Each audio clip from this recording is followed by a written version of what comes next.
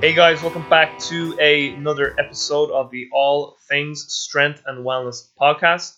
I am your host, as always, Robbie Burke, and we are brought to you by upmentorship.com, one of the top strength and conditioning resources available online today.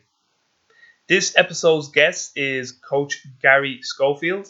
Gary is the head strength and conditioning coach at Greater Atlanta Christian School. Gary is also a co-founding member of the National High School Strength Coaches Association, which was created to allow coaches to grow as true professionals. Its mission is to educate, equip, and empower coaches to make a positive impact in the lives of all student athletes. On this episode, Gary and I discussed many topics, including Gary's background and his influences, the good and not so good things that Gary sees within the physical preparation profession. Gary and I had a great conversation about coaching pedagogy. Gary and I speak about the importance of developing yourself as a partner, a father, and a friend, as well as just developing yourself as a coach. Gary gives us a detailed insight into his training system and philosophy. Gary discusses his assessments that he uses within his system. And finally, if Gary could invite 5 people to dinner, dead or alive, who would he invite and why? Guys, this was an absolutely outstanding episode with Gary, and I hope you really enjoy it. Okay, Coach Gary Schofield, it's an absolute pleasure and an honor to have you on the All Things Strength and Wellness podcast. Just for the listeners, Gary, who might be too familiar with who you are, which I would imagine won't be too many people, just fill us in on your background. Yeah, absolutely. So this is actually about my 23rd year in the profession.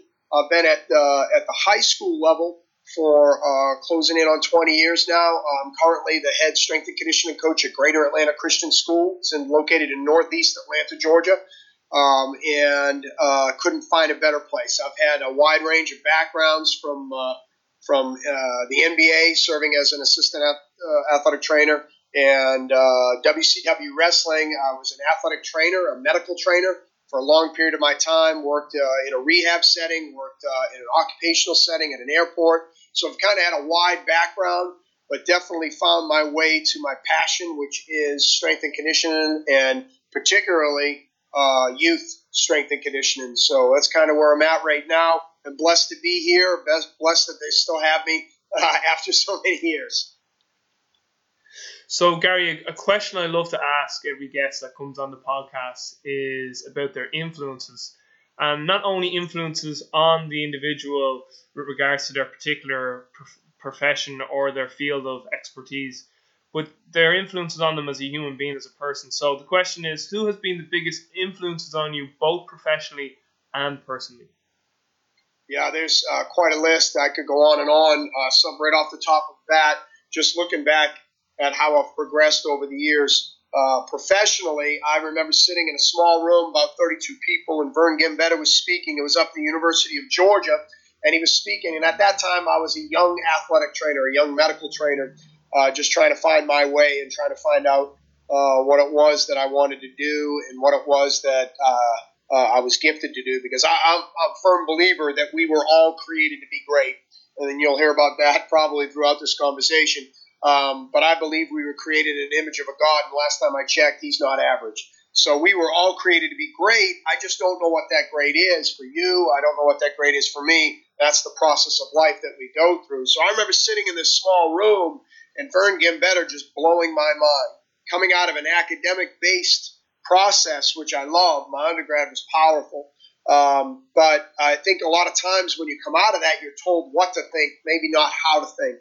And he really kind of challenged that for me in ways that I couldn't even yet comprehend. And I remember going up afterwards and saying, "What is it that you do?" And he was like, "Well, I'm a coach." And I'm like, "Yeah, I know you're a physical therapist. What degrees do you have?" And he goes, "It doesn't matter. I'm a coach." And I remember that the first time, just to drive home, about a 45-minute drive home, and just being absolutely blown away, and really kind of an established following him for a bit. And he was fantastic.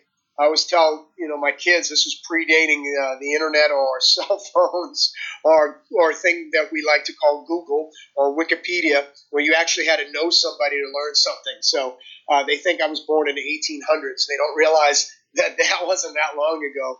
that you had to connect that way. But Vern was fantastic upon reaching back out with the old dial-up phone, and we had many conversations. So right off the bat, he was somebody that touched me. Joe O'Toole, legendary athletic trainer with the Atlanta Hawks, really taught me what it was to work and work hard. And when you love something, that it's not necessarily work, it's a blessing to show up every day. He impacted me greatly. And then as I progressed down the line, there are many influences that I've had from Mike Boyle and Peter Twist and people like that have really kind of made me rethink some of the traditional approaches to problems. And then personally, around 1999 or so, I met an individual, Mike Martino, at Georgia College and State University. I think one of the best exercise science programs that I know of. He's in charge of it there. He's the PhD, but a lot of times PhDs aren't very applied, and he is, and we could talk for hours. But more importantly, as a person, he helped me, because I think it's important coaches have people they can rely on to show us our weaknesses. We do that for a living for other people, but sometimes we have a tendency to avoid looking in the mirror when it comes time to things that we need to change. And Mike and another professional, Jeremy Boone, were quite influential in shaping maybe the path that I'm down now of trying to be a better coach. I think for a long time I thought success and being good at what you do was related to what was inside my mind or what came out into my program. And when you hear about things like, oh, it's all about relationships and things like that, I tended to blow that away and say, well, that's for people that don't know what they're doing. But the reality is that is what it's about. And the more you can connect and the more you can create those connections, allows you to have opportunities to make impacts. And at the end of the day, any coach anywhere at any level, it's about the impact that you have. It really isn't about winning or losing. We all compete hard, and you won't find anyone that will compete any harder than I will. But in the end of the day, it's about the impact that you had on the profession. It's about the impact that you had on the person. It's about the impact that you had on the people around you, on your family. And it's about what impact they had on you. And so I'm forever grateful for Mike and for Jeremy Boone's influences early on. And then currently today, I have a group of unbelievable family members with the National High School Strength Coach Association that we started up last December. And I consider Kevin Vanderbush, Fred Eves, and Rich Gray as close of a family as I possibly could have. And then it's expanded. In fact, we do things called #family all the time. And I think I have over 4,000 family members now that are in the high school profession that I am actively involved with, either through social media or through our association that seems to be growing rapidly. And not just in the United States, it seems like worldwide, as I even have 2 interns from Ireland and one from China this past year. So it's really been a blessing to connect to those people and really continue to learn from them. Who was the second Irish intern? I know Killian was one. Yeah, Killian, Cormac Walsh was here, and then so those 2. Cormac Fact is downstairs now, kind of prepping the room ready for us. Nice, I think he's got 10 more days. And Cormac was an LIT grad. I know you had Dr. Hennessy on from Setanta.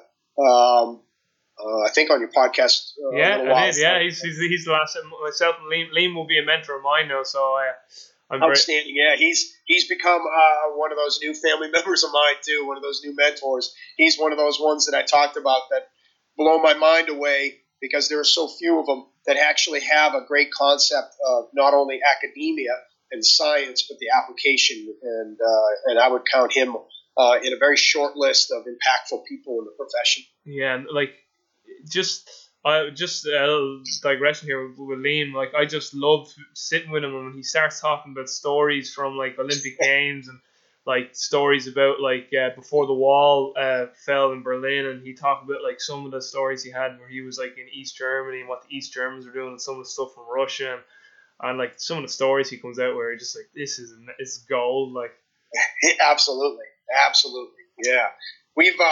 we live in such a land of information now, and an age of technology where information is so easy to get that I think what we forget is it's the experiences of that of that information and that knowledge that is really impactful. And so when you hear stories like that, it's not really just the information of those stories, because we can Google that time period. It's the experiences that we're all want.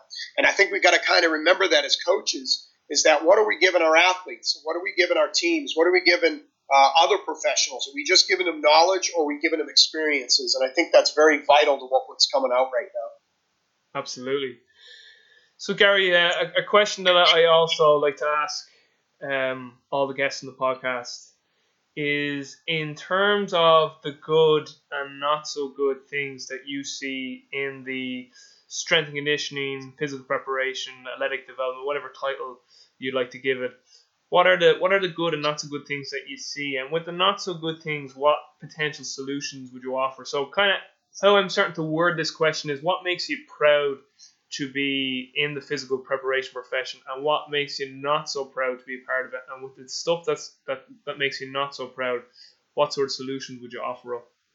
Yeah, that's an outstanding question. I haven't been asked that before. I think that's fantastic that you asked that. So, being in it a long period of time, it is definitely what I want to do. It's definitely my passion. I talk about a thing called ikigai all the time, Japanese term for why the heck do you get out of bed every morning? And it certainly can't be financial, and it can't be to get things, and it can't be because you have bills and responsibilities. We all do that, and we all rise for those reasons, but those can't be the reasons we get out of bed. It can't be the driver for it. Again, getting back to that, believe we were created to be great. What is it that stimulates you? What is it that wakes you up? What is it that motivates you? What is it that drives you to do the crazy hours that I have without complaint, without even hesitation that I would even think of doing anything else? And when you boil all that down, yeah, it's awesome to watch athletes perform exceedingly well. It's awesome to watch kids jump high, run fast, get strong, be resilient to injuries. Those things are fantastic. But really what it's all about is the relationships. We talked about it just a minute ago. And it's about the impact that you can have on individuals that far exceeds anything that's just based purely in athletic realm. I had two young girls that just graduated. One was, both were cheerleaders, and one also did some lacrosse on the side. And watching their faces come into the room and watching them say their goodbyes as they head off to college, and telling me a little bit of the small impact that I may have had in regards to their body image, their belief in themselves, what they were capable of doing. I don't know how to put that in financial terms. I don't know how to put that in satisfaction terms, but that's what drives me. I think that's what I'm proud to be called a coach, because I know coaching impacts people at a far greater rate than I believe any profession in the world. I believe we have the opportunity to impact things that are meaningful, that potentially can create world changers. And when you look around this crazy world we live in, we need world changers. We need people to be the best that they were created to be, and not fall into these worst traps. And I believe coaching is a profession that has that greatest opportunity. So I am most proud when someone calls me a coach. I believe that is an earned honor, and I take it as such. I think, and I try to earn it every day. It's something that I don't take lightly at all. I think maybe some of the things that people talk about a lot recently, again in this age of technology, it's real easy to sit behind a computer and ridicule and lay blame to people in our profession, because they don't do it the way you would do it, or they don't do it the quote right way. And I think that's been discussed a lot. And unfortunately, I hope it gets better. I don't see it getting better. I see it getting worse. It's just too easy to make those comments. And, just recently we had a high school student pass away. And, in the midst of a high school student passing away in an accident while training, you have other coaches jumping on board, kind of trying to rip the coach for what he was doing. And I just don't think that's the right time. I mean, you have a death, and you're going to try to use that as a platform to preach about what bad coaching occurred.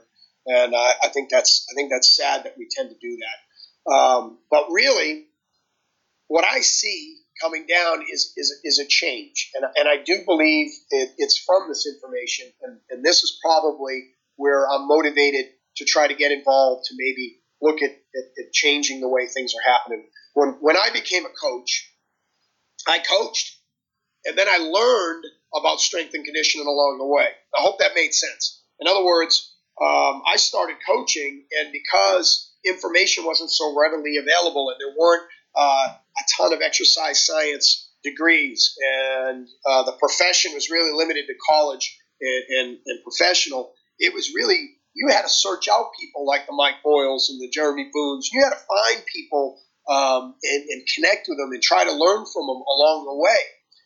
But I was a coach first, and then I filled my knowledge bank and hopefully became a better coach. What I see today are young interns, and there has been a switch over the last 5 years from where they used to come in not knowing a whole lot of information, but they knew how to coach. They knew where to stand. They knew how to look and see the forest through the trees. In other words, they knew what the bigger picture was. They knew what to look for, when to look for it. They knew how to communicate. They knew when to touch and when not to touch. They knew what part of the room was important, or what part of the drill was important because it built into another concept. They knew those things. They didn't maybe have the detailed information, and that's what they were learning, and so that tied in real well. But what I see today are kids that can come out and quote research and data and information, which is highly impressive, and I'm not downplaying that at all. I think it's insane, the knowledge base they have. My last 5 interns have more knowledge than I'll ever have, and I'm not trying to be overly humble. They do. Their knowledge base is insane, yet I don't know if they can coach anybody when they walk through the door. There seems to be this change that we're now going to have a bunch of education without coaching. So we've improved this technical, tactical approach to things without really understanding how to coach and how to connect. So one of the things that, in fact, Liam and I had a long conversation about this, is creating mentorships, not internships, but mentorships. And I believe there's a big difference between that. An internship, you're just working for somebody and trying to gain knowledge. A mentorship, I'm walking alongside you to try to help you with the bigger picture of our profession. And I'm really motivated to try to help equalize, I guess, the knowledge with the art of coaching. And there is a science to the art, as Brett Bartholomew talked about in his book, Conscious Coaching.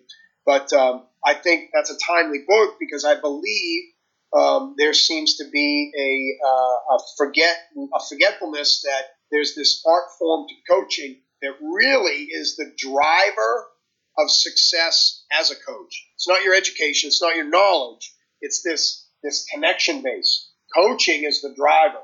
Knowledge, is the gas. That's great, but it's not the other way around. And I think that, to me, is one of the things that I'm a little bit disturbed about, that our profession has kind of taken that path instead of really focusing on, to me, what's most important is the relationship, the impact part of our profession.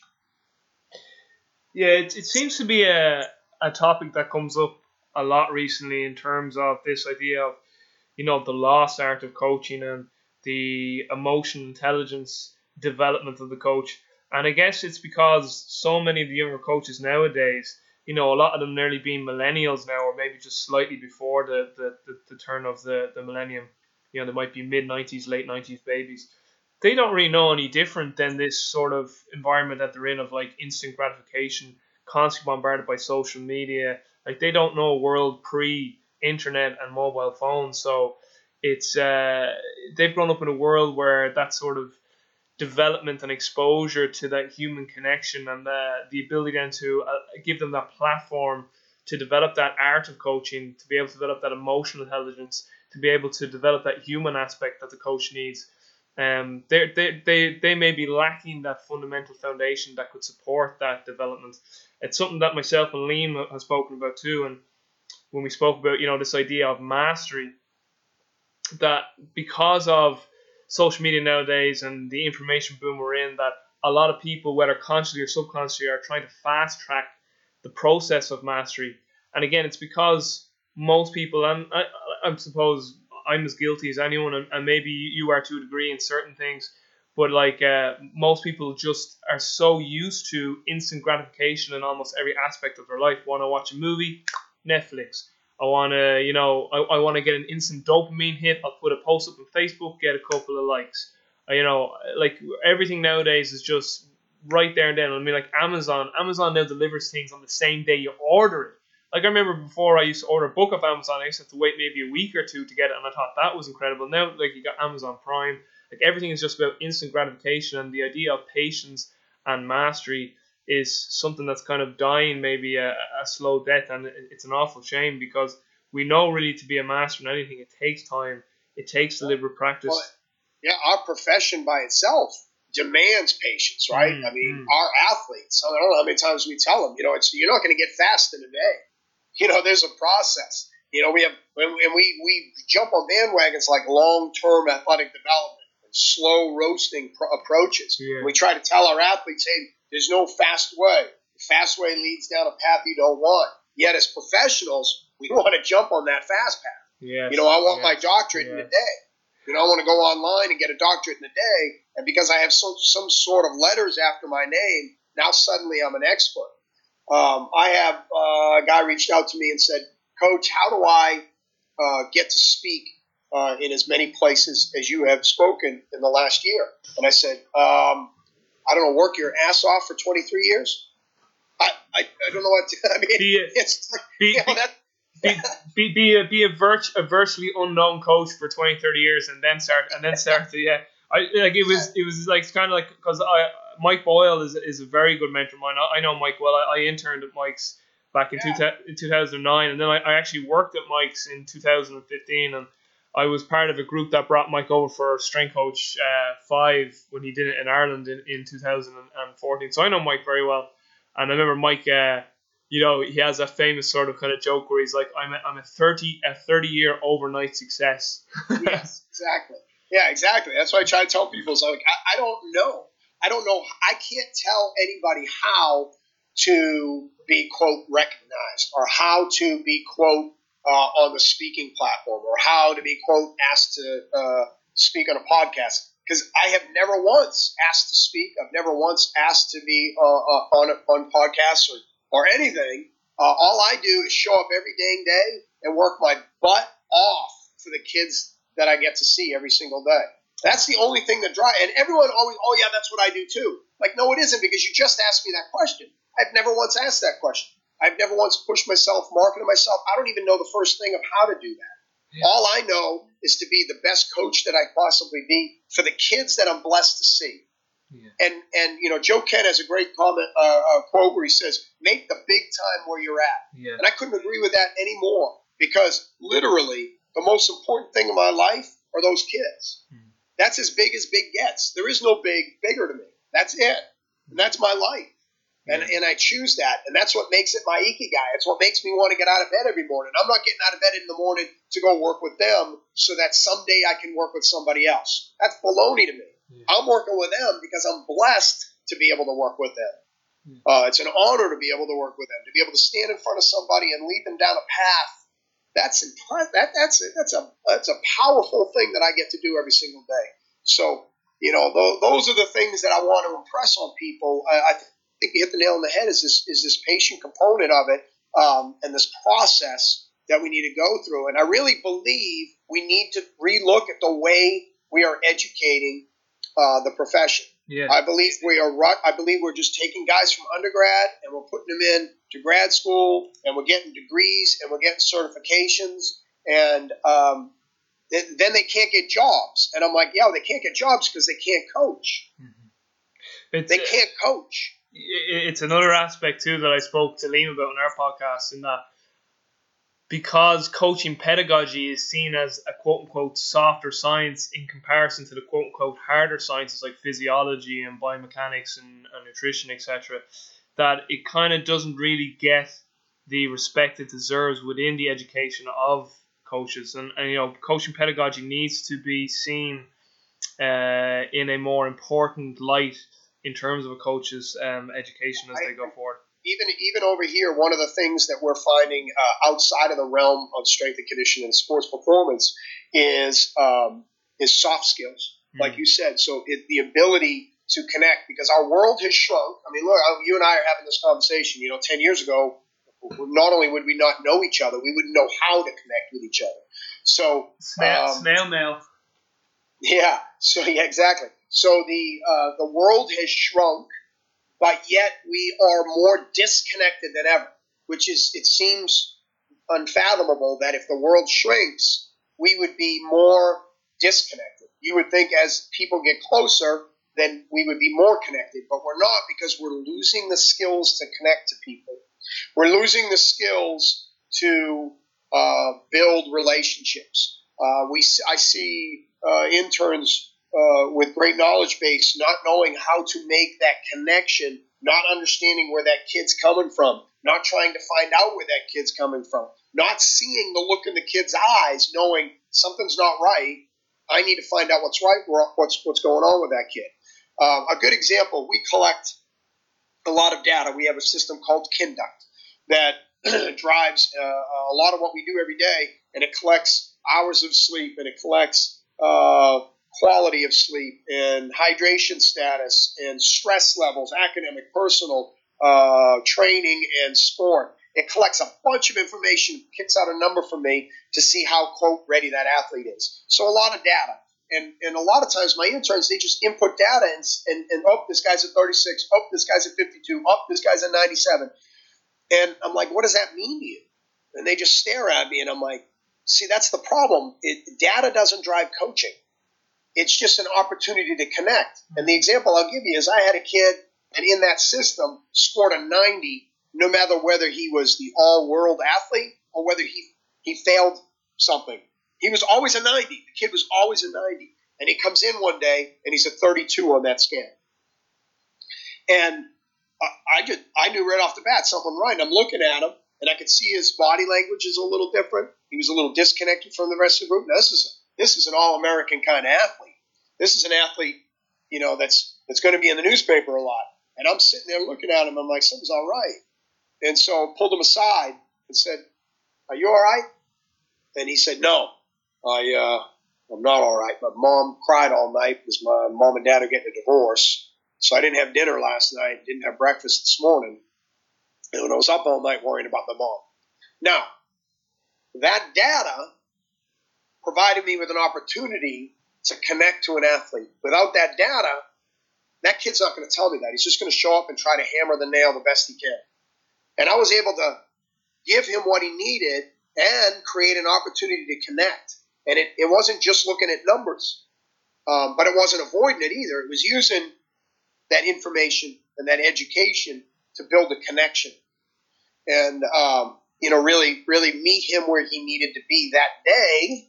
And that day he didn't need to be squatting, because it's not about the squat. It's about that individual kid. And give him what he needed to be great again and be part of that process. So that's the part that we're really missing. And again, you hit the nail on the head. These soft skills of coaching, soft science, or whatever you want to call it, you can put whatever name you want on it. But the further we get from it, the less impactful we're going to be as coaches. And when we become less impactful, we've hurt the profession. And for me, if we take that away from the profession, I'm not really quite sure any of us are going to be happy at what we do for a living. And we're going to be sitting beside, in cubicles running numbers all day. And that's not why I don't know any coach that got into this profession to do that. It's just not what we got into this thing for. I mean, if you talk to any top coach, I mean, they nearly always talk about coaching pedagogy and the ability to connect to their athletes. And something that John Kiley brought to my attention when I saw him at a seminar last year was he was basically kind of saying that, we can sit down and have conversations about adaptation to specific stimulus or stimuli from training. But he's like, just so you know, the emotional state of an individual will always dictate and change their adaptation to the stimulus that they're getting from training. So you could be this great scientific coach saying, if we apply this stimulus, we're going to get this adaptation. And if your emotional intelligence and your ability to be able to connect and read another human being is very, very poor, like, you're missing a huge chunk of that stimulus adaptation process, because again, someone's emotional state can have a profound impact on the adaptation they're getting from training. And I mean, like, so it goes to show that, again, coaching pedagogy and the ability to connect with another human being and emotional challenges are just such a huge part of coaching. Agreed. There's that growing up, you always would hear, a great program with poor coaching is worse than a poor program with great coaching. Exactly. Yeah. And I didn't understand that for a long period of time. And really in the last 5 to 8 years have really seen that and thought, boy, there couldn't be any more truth in a statement than that. It's something I always encourage, whether they're interns or students, or because I used to teach at a personal training college, or if they're just other peers in my profession, in the cultural profession, I always encourage them to do a little bit of study regarding like human behavior and development and things like epigenetics and how the environment shapes an organism and an individual. And the reason for that is because I think once you start to appreciate that the environment is such a huge factor in determining why an individual or an organism is the way that it is, it allows you then to become a more compassionate coach and have more empathy then for not even only the people in front of you in terms of athletes and other coaches and peers, but even for yourself to understand like why you might have certain behaviors and the way you do certain things. Because I suppose that to be a bit of a little devil's advocate here, Gary, like I hear a lot of coaches like yourself, when they speak with passion, like, it's an honor to serve these kids and I'm there every day. And then when you go watch them coach, you're kind of like, you say these things, but then I see you coach and you're kind of disconnected and disjointed. And again, I could stand there, and this isn't towards you, I've never seen a coach, but I see other coaches say this, it's an honor and I'm here every day and I show up for the kids. And then just like they say that and they believe that, but then when it puts it into action, maybe it's because they didn't have their caffeine in the morning, they're not sleeping enough, their energy is deprived because they're not getting enough nutrition, and maybe they're not looking after themselves enough so that they can really facilitate what they truly believe in the marrow of their bones.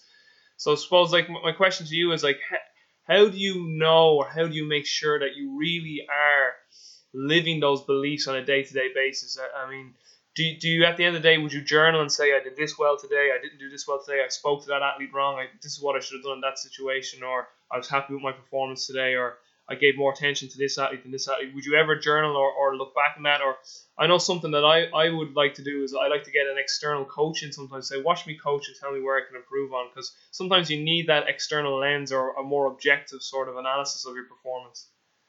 Yeah, absolutely. I think, we are human, right? So coaches are human. So obviously there are going to be those that say things and don't really believe it. That's in any profession. But let's just count those guys out. I always talk about in any audience, there are monsters and dogs, right? And down below in my athletes, I'm going to have monsters and dogs. I talk about this all the time. The monster is charged with doing what others thought would be impossible.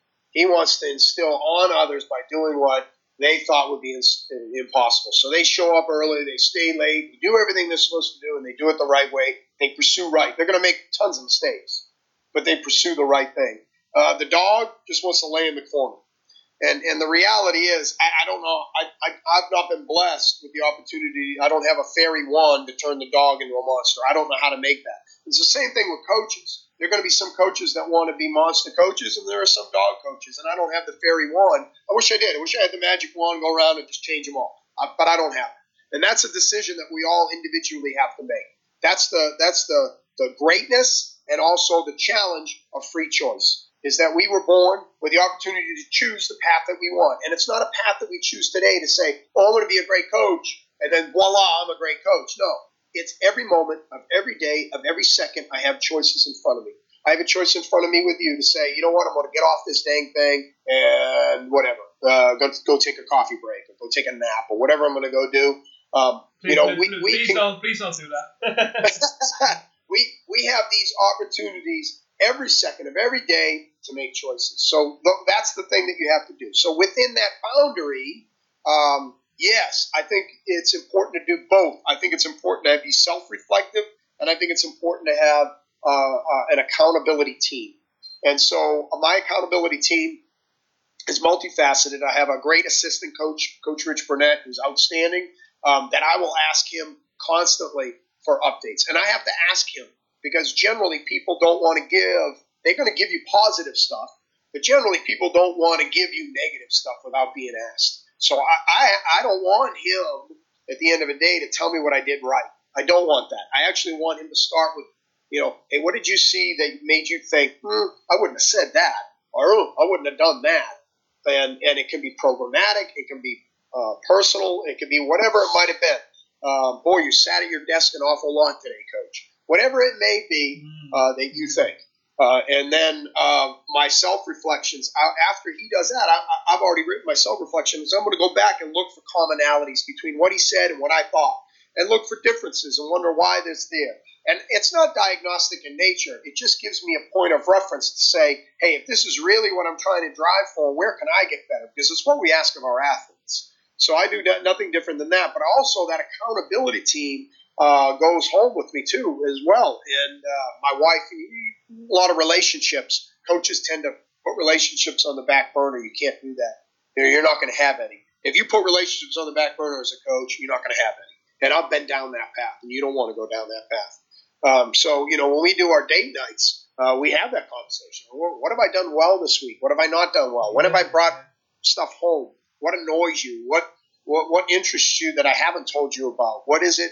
And so you're kind of trying to figure out what goes on, because I believe coaches are like superheroes. I believe when we show up, we put a certain suit on, and we have to be a certain thing. And coaching is hard. But I believe when we go home, we do need to take that suit off, and we have a whole other suit to put back on when you're a dad or you're a husband or whatever you may be. And so I want to be great at all those things. So it's really no different process personally than professionally of making sure that I have people holding me accountable and making sure that I'm looking at it with an open mind. So yeah, I have a reflection piece on my daily lesson plan that I have, that I know what I'm going through, and it's about a half a page of space that I can make some notes, and I'll scribble on it. If you ever come watch me, you'll see me run behind my desk every now and then, and I'll make a scribble, because when I feel like I've done something decent, or I've done something maybe that I'm not quite sure why I did or said or acted or whatever it might be, I'm going to scribble that note down real quick so we'll go back and look at it a little bit later. Highly advise that. I forget who showed me that. I always tell people, if you give me something really cool to do, I'll give you credit for 2 weeks, and then I'm stupid enough to forget your name after that, so it's my idea after that. But yeah, that's where I go with that kind of piece. That answer is absolutely magic. Yeah, just as you were talking there, I was like, this, like, right now has just made the podcast, that whole piece, because listening to your interview with Mike Robertson, there was a beautiful part in it where you spoke about your hour journey to and from work, and you're like, the hour two, I listened to a podcast that's going to make me a better coach. But then the hour home, and like I as I was listening, I was like, the hour home, he's going to listen to like a podcast again about being a strength coach or business. Yeah, no. And then you went, I listened to a podcast that's going to make me a better man, a better husband. Yep. And I was just like, that is the shit I wanted to hear. Yeah, it's definitely, that's an important piece, because you got to get that Superman that Superman suit off, right? And so I don't want to walk through the door when I get home and be Coach Schofield. Yeah. I want to be Dad. I want to be Gary to my wife. And so in order to do that, it's purposeful. It's not going to just happen, and that's very important. So those podcasts are very reflective, and sometimes it's not a podcast. Sometimes it's just some music, yes. And it's going to be music that maybe brings me back to when I was a kid, or music that has a powerful message. It might not be what I listen to for entertainment. It's certainly not what I listen to when I work out. It's something different that gives me a different zone that allows me to take that suit off. So the minute I walk through that door, they see who I am and not what I do. And I think that's really important. I think that's really important. On the flip side, I better be ready when I show up to work. So when I'm here, you're getting Coach Go, whether you're the first kid of the day or the last kid of the day. Because I think sometimes what happens, coaches too, they're one way at a certain point of the day. Yeah. By that 400th athlete, you're not that same person. It's yeah, and I think it's something that maybe some people aren't consciously aware of. I think some people believe that they always have to be this one individual, like they identify themselves as this one person. But like, if you really to step back and analyze that, you would realize fairly quickly that that's just not true. Like, I mean, we're completely different individuals around who we're interacting with any given time. So I think like you get people who build up identifications with certain aspects of their lives of who they are. So, for instance, and you just touched on it there, you get people who are just like, I am a coach. Like, they don't realize, like, they're not like, you're like, no, I'm Gary who is a coach. I'm not a coach who is Gary.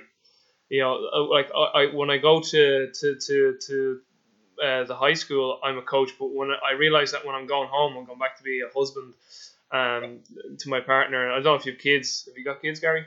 Yes, absolutely. I got two. So yeah, you're going back to be a husband and a father. And you know, the more I speak to more of the like higher level coaches who are on higher levels of thinking, they say similar things. So another really good mentor of mine is James Smith, the guy who owns OPEX. James is a great guy. Like someone who I really, really have a lot of time for and who I really look up to, and who's been gracious to be a mentor of mine over the past couple of months. And he would say similar things to that. You know, when he was competing, he was James, an athlete. When he was coaching, he was James, the coach. And then when he went home, he was a husband and father. And he was very, adamant to be able to, differentiate those types of personalities. And I think it's so critical that, like, if your home life is in shit, like, that is definitely going to impact your coaching capability on the floor, no matter whether you think about it or not. So I think to be able to step back and realize my personal development in my personal life is just as important as my coaching career is a key thing for a lot of people who are listening to this. So I really appreciate you divulging that information. Yeah, my pleasure. So Gary, listen, like, there's so much I want to talk about. One area I really do want to talk about, but what I might do is I might get you back on, because this is just an area I'd love to talk about, is about your faith. Which I definitely want to talk about. Now, I'll just let you know. Now, I want to get you back on to talk about it separately, because I want to get into the training piece. Yep. But just on the faith thing, it's just an area I love to speak about. I'm personally myself, I'm not a religious person, quote unquote. Sure. But like, I know this sounds like a cliche, but I would term myself a spiritual person. Like, do I believe there is a higher power, or if there's a higher function out there? I would say yes to that. But I wouldn't associate myself with any one particular religion. But I know that faith to you is a very strong thing. So it's something I definitely want to touch on with you at some stage in the future. Absolutely. Yeah, it is. If you have a chance to watch that play. That was the exact thing I was going to say to you, because and that's kind of what made me. I was aware of who you were before that, but when I watched that video with Ron McKeefery on Play, and I'll link it in the show notes, that really was like, right, I'm getting this guy on, because when you spoke about love for your athletes, and then you kind of press it with love in a manly way, like, I could read between the lines of exactly what you were trying to say there, because Coach John Wooden would be a big influence. I know that you're influenced by John Wooden, but John Wooden had a great interview with Tony Robbins, and this actually wasn't John. He quoted another coach. I can't remember the coach's name, but essentially this coach that John Wooden was quoting said. He said to John himself during conversation, he says, I unconditionally love all of my athletes, John, but I don't like all of them. And I love that quote. So, because people misunderstand what unconditional love is. They think that you give everyone a free pass, or you think everyone's great no matter. It's not. Unconditional love just means you accept everyone for who they are. You understand everyone is the way they are for a reason. So, like, I always say, like, I always tell my athletes, I love them so much that I'm willing for them not to like me. Yes. And I think that's important. I think a lot of parents want to be a friend before being a parent. And I know there's just tough decisions, and adults need to make those. And, It is a long conversation about how faith impacts me because it is entirely me. My story and my path is not a Gary story. Yeah. There's no great like pat me on the back part of my story. It's a complete God story of how I've gotten where I've gotten, and any success that I've ever had has certainly come from God and not from me personally. Yeah. And I've lived that life, and I've tried to do it on my own, and I ended up in a car, living out of a car. So I know how powerful that is, and certainly that is a long conversation who I would love to have with you another day, because it is vital to who I am and what I do. Yeah, well, definitely, I definitely want to talk about that, because just before we move on to, there's another gentleman. Do you know Joseph Johnson of Ultimate Athlete Concepts? Yeah. Me and Joseph, we have lots of conversations about like things like that, like about faith and spirituality, and you know, even like I always talk to him about like epigenetics and understanding how the environment shapes an organism and why people have certain belief systems, and you know, like it would be it wouldn't be a debate. Well, like it's not that we have debates, but like we have we question each other on certain things. Like it's a really healthy conversation, and he'd be another guy who I'd look towards as a mentor and a very esteemed peer, and that I'm lucky to call upon. But yeah, definitely would love to get into that with you at some later stage. Be that in the podcast or even just offline or whatever, you know. So, but Gary, you spoke very in-depthly about your training system on Mike Robertson's podcast, and I'm very sure there was one or two other podcasts. I can't remember if it was Joel's one or Historic Performance, but I've heard you speak a few times about your training system and about how you utilize APRE as well within that, and the fact that you've got such short time windows with your athletes. Like a lot of stuff is time-based. So could you maybe just go through give us that, basically, you have the floor now for however long we've got left, and just give us everything you can on, you know, your whole training system, your kind of whole philosophy of training, wherever you want to go with it. So, just what that looks like. Sure. So, you know, the basis of our program is we have 5 pillars. 1, do no harm. 2, we want to move well. 3, we want to move strong. 4, we want to move fast. And 5, we want them to thrive. In other words, I want them to enjoy this dang process as much as they possibly can. Because if I can't get that, then all the other 4 steps before are for naught. So those are very, very structured, very, very rigid things for me that I want to make sure I'm doing. When I do no harm, I want to make sure that I'm giving them what's going to give them the best result with the most minimum cost. Because listen, you and I sitting here, we're sitting. We're deactivating our glutes. Now, hopefully, we're activating our brain at a higher rate. And I'm thinking, hey, it's worth deactivating my glutes for this moment. But remember, everything we do has a cost. Everything we do has a cost. Yeah. So I'm always evaluating the cost-reward ratio of everything that we do or don't do. You know, am I costing them more by not doing something? So we're constantly under that approach and that look. And then I want them to move well. Because if they don't move well, and I get them strong when they don't move well, you know what Greg Cook says, if we lump strength on top of dysfunction, then I've broken rule number 1, I'm going to do some harm. And I refuse to do that. So we're going to move extremely well. Then once we move extremely well, and all of these things overlap each other, understand that. I'm not a guy that doesn't load my athletes. But if we get where we're moving well, I want to move them incredibly strong. I want to produce ridiculous amounts of force. And within that, then we're going to be moving into the speed realm. There are too many speed trainers out there that go ahead and drop agility ladders or bungee cords out, run through a series of drills, and talk about how they've made their athletes faster without regard of strength or movement. And that just doesn't happen. You have to have both of those to occur. So anyways, our system is built on those tenets. Now, within those tenets, I also believe we have, and I believe with the youth, we have a unified program. We're going to talk about that a lot. So what my soccer players do, and what my football players do, and what my, swimmers do, all look about the same. I don't know about this sports specificity concept. I'm about building athletes, and athletes are athletes. And I want my athlete to be able to do whatever they want, so they get to choose whatever they want. So I want them to all be quick. You mean my offensive football lineman should be quick? Yes. Is he going to be as quick as my other guy? No, because that's genetic based. That's not me based. We don't let our athletes come in and say, hey, I'm slow. What we say is, hey, let's find out how fast you can be. Because again, I believe everyone was born to be great. So when you walk through our doors, it's not, hey, I'm weak. It's, hey, let's find out how strong you can be. But within that realm of a unified program, we don't apply all the concepts uniformly. So what I mean by that is right now we're in-season American football, right? But we're off-season baseball. So are you telling me the sets, reps, and exercise selection should be the same right now for my football as it is for my off-season baseball? Now, some programs say yes. I say no. I say that I'm limiting some of the things that my kids could do to be great. So now, my early off-season baseball, the exercise selection and the set reps are going to look very similar to my football off-season of kids with equitable ability levels. Yeah, it's going to look very similar. So there's the uniformity, but it's not applied, or there's the United program, but it's not applied uniformly across the spectrum. So hopefully that makes sense about what we do. So does it make my day a little bit more difficult? Yes, because walking through my door, I'm going to have upwards of 50 athletes, and they're going to be in-season, off-season, preseason, postseason. I don't have a team walk through my door. I have 50 kids, grades 9 through 12, all different ability levels that are in different points of seasons with different levels of teams. And I need to give each one of those students what they need to be great.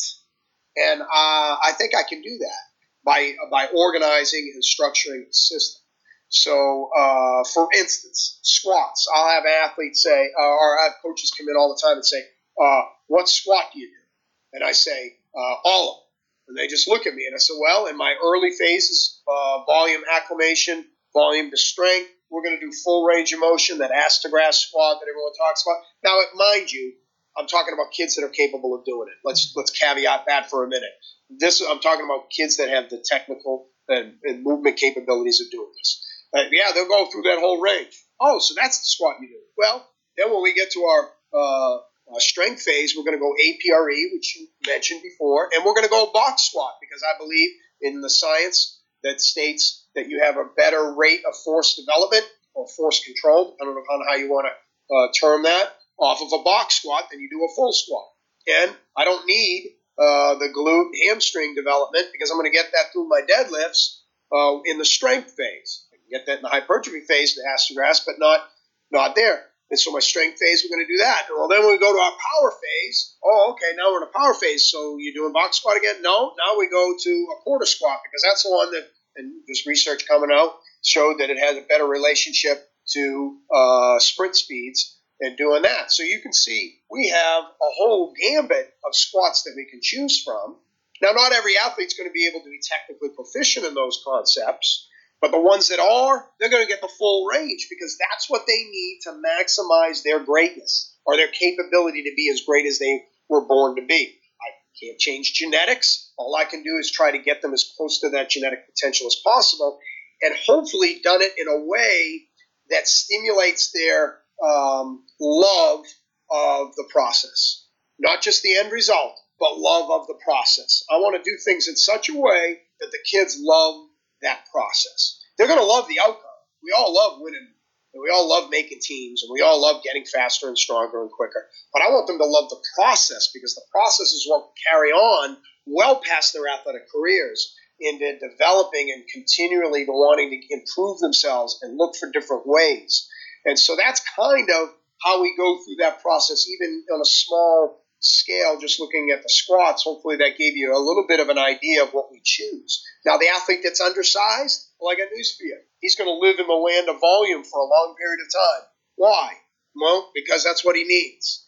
Now, does that mean he's not going to do any strength or power? No, because I believe, like Al Vermeil, you keep a thread of everything in your program. It's just the bigger chunk is going to be in the area that they need the most.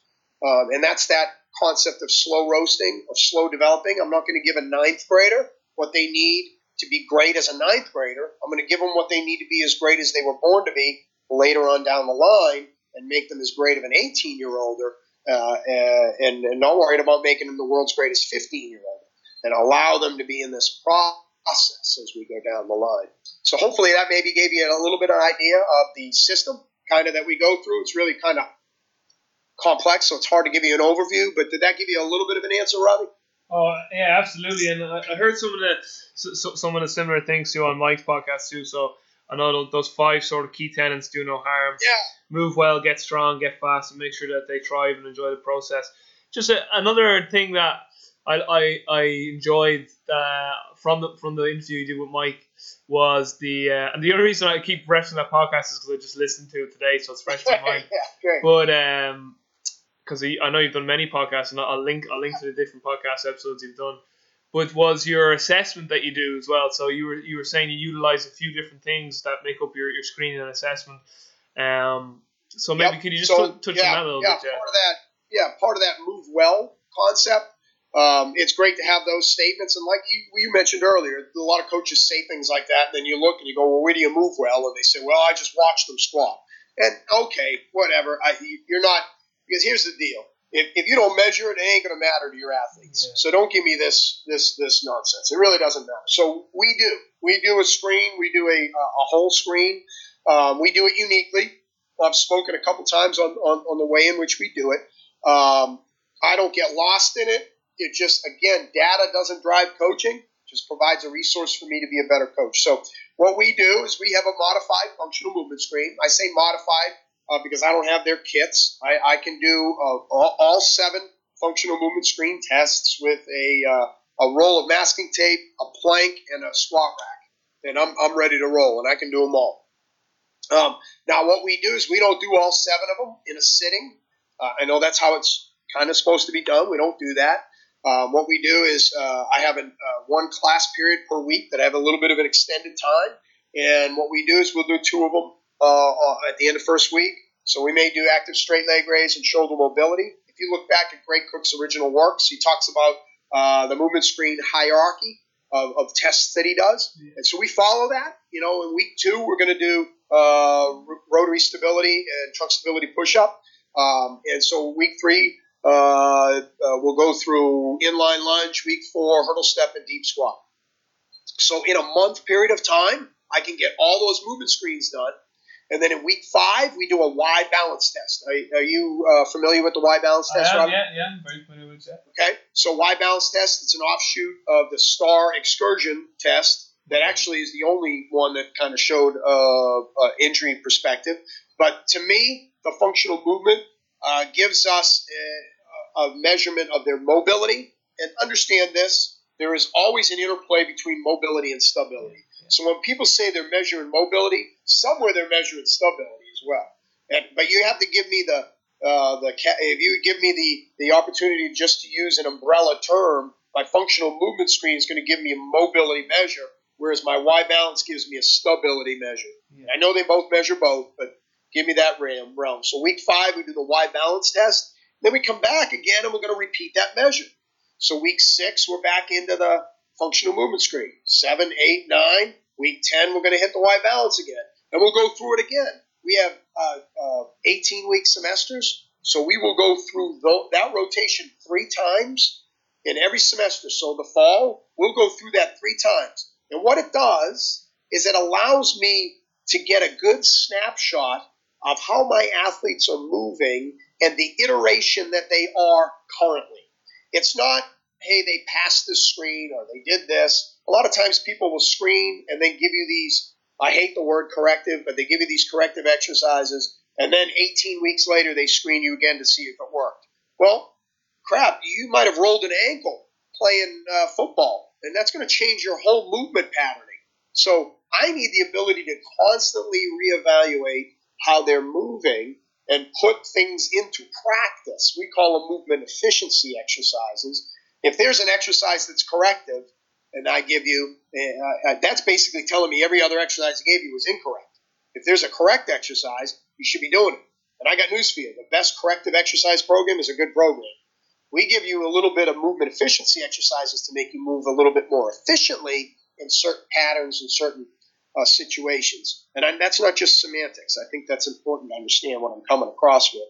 But we do that, so I'm getting a really good snapshot. Now, within that, again, once a week, we measure their jump. We have a vertical jump profile that we do. We measure them both the counter movement jump, static vertical jump, and a depth drop jump. And it measures, we do that once a week, usually on the 3rd training day.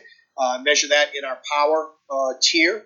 And what we do is we get an idea of where they are isometrically, eccentrically, and concentrically in the strength realm to know, do I need to add more isometrics to their program? Do I need to add more eccentrics to their program? Where is their weak link in that strength scale? So it's not just about movement, but it's about strength. And so I'm getting an overall look at how well they, quote, move so I can give them what they need to maximize their greatness. Now, that sounds incredibly complicated.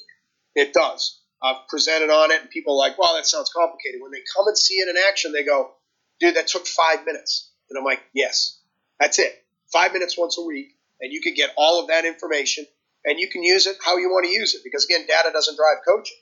But that's literally, I will spend no more than 5 minutes a week, and I can get that much data points on a continually rotating basis to determine what my athletes need and hopefully keep them healthy. Because a strong athlete that gets injured isn't much of a help.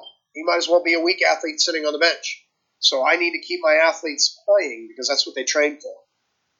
So just with regards to that jump profile, what you're looking at are you looking at non-counter, counter, and a depth jump? Yeah, so we have in order to speed the process up, we have jump mats. So we use a jump mat, and when I say the counter movement jump, that's just the traditional down up movement. The static jump would be we would go down, hold it for 3 seconds at the bottom, no counter movement, and then explode up. And then the depth jump, and we've played around with a lot. We go with an 18-inch box, and they step off, they land, and they jump as high as they can. It's hands on hips, or are they allowed to use their hands? Yeah, great question. No, we allow the hands. That's a really great question. We try to keep it as natural as possible. We've played with it a couple different ways, but we allow the hands to go back and up, and they have to stick the landing. We don't allow crazy landings, but we do that. We do allow the hands involved. And when we do it, what we should see is the highest score be the depth drop.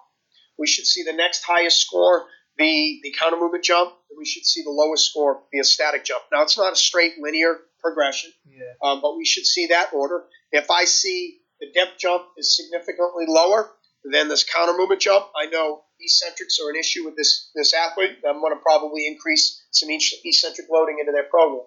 If I see the counter movements jump down, that's an isometric limitation, because when I eccentric and concentric, the little minimalized point of between the two is the isometric strength. So if I'm lacking some there, it may show up in the counter movement jump. And then obviously the static jump would be just purely concentric. Again, there's overlap with all of them, but it just gives me an idea that, hey, there may be something going on with those three realms, and maybe I need to change the tempo on their single leg squat this week to a more eccentric focused realm. And then we'll try that for a month and then come back and see what that's done.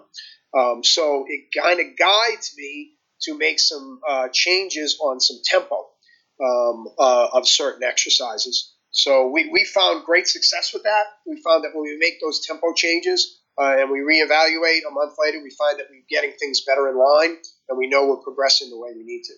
And just with the jumps, Gary, or the jump mats, are they just what mats you use? Just Jump, is it? Yeah, yep, that's it. Yep, the guys are pretty local, so we called them up and told them what we were doing, and he was great. He brought 4 units out. We have 4 units that we use so that it works well with the numbers that we have in our group. In the past, I've used the Vertec, but it so slows the process down that I needed something to at least give me some consistency in scoring.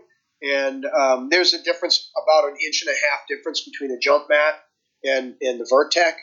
Jump mat going to be about 1.5 inches higher, but it's consistent. And as long as it's consistent, the number is not, the overall height number isn't impactful to me. I don't really care about that. I'm looking for the ratio of where we're at between the jumps.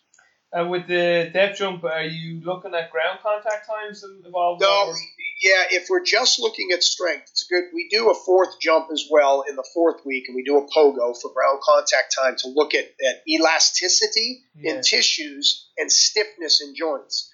But that's a separate test that we do. Yeah. So if we're looking at just strength, all I'm looking at is that end number. Yeah. Because if I start looking at ground contact time, now I'm bringing more variables into the equation that I can't. Now, is there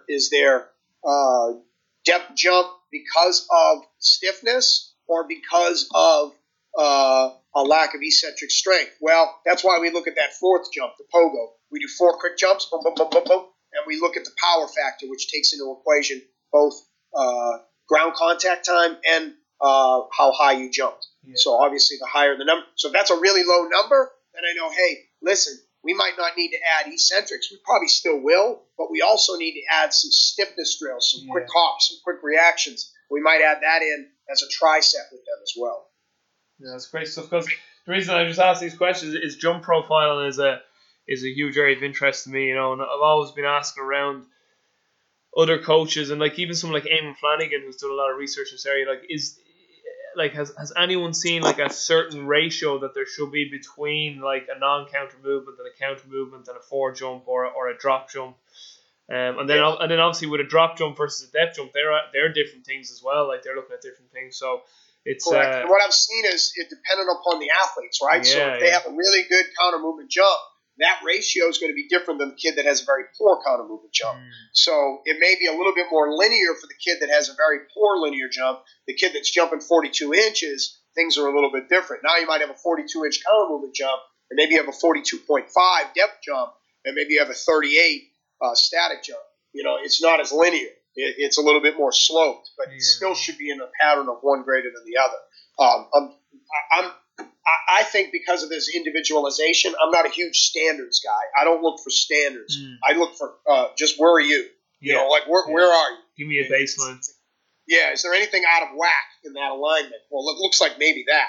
And could that be limiting you in your ability to be explosive? Maybe so. So we'll add this. Well, let's find out how that was. You know, and a month later we'll find out. Well, that didn't do any change at all. Okay, we'll try something else. We're not afraid to fail. Like we tell our kids, if you want to fly, you got to be willing to fall on your face. We're not afraid. We try. Hey, listen, we're going to try to be better. Let's try this. We're going to explore. Absolutely. Listen, Gary, I know you have to go because you're on a tight enough schedule. So just wrapping up, obviously I want to give your details out to the folks, but just could you briefly describe your weekly setup too? I know on Mike's podcast, you have your 4-day setup and a regeneration day in the middle. So you had a Monday, Tuesday, Thursday, Friday setup, regeneration in the middle. And I think it was reactive agility on Monday, linear speed on the Thursday, and then it was more weak points, I think you said, on the Thursday, Friday, and regeneration on the Wednesday. Could you maybe just briefly describe how that looks? Yeah, so that would be our after school. So during the school, we do all our strength work. After school for our off-season athletes, on Monday, we do our agility. All our reactive agility phases. We have 4 phases of that program, so depending upon where they're at, we'll work on them in there. On Tuesday, we're going to do some weak point training with them, some recovery-based stuff.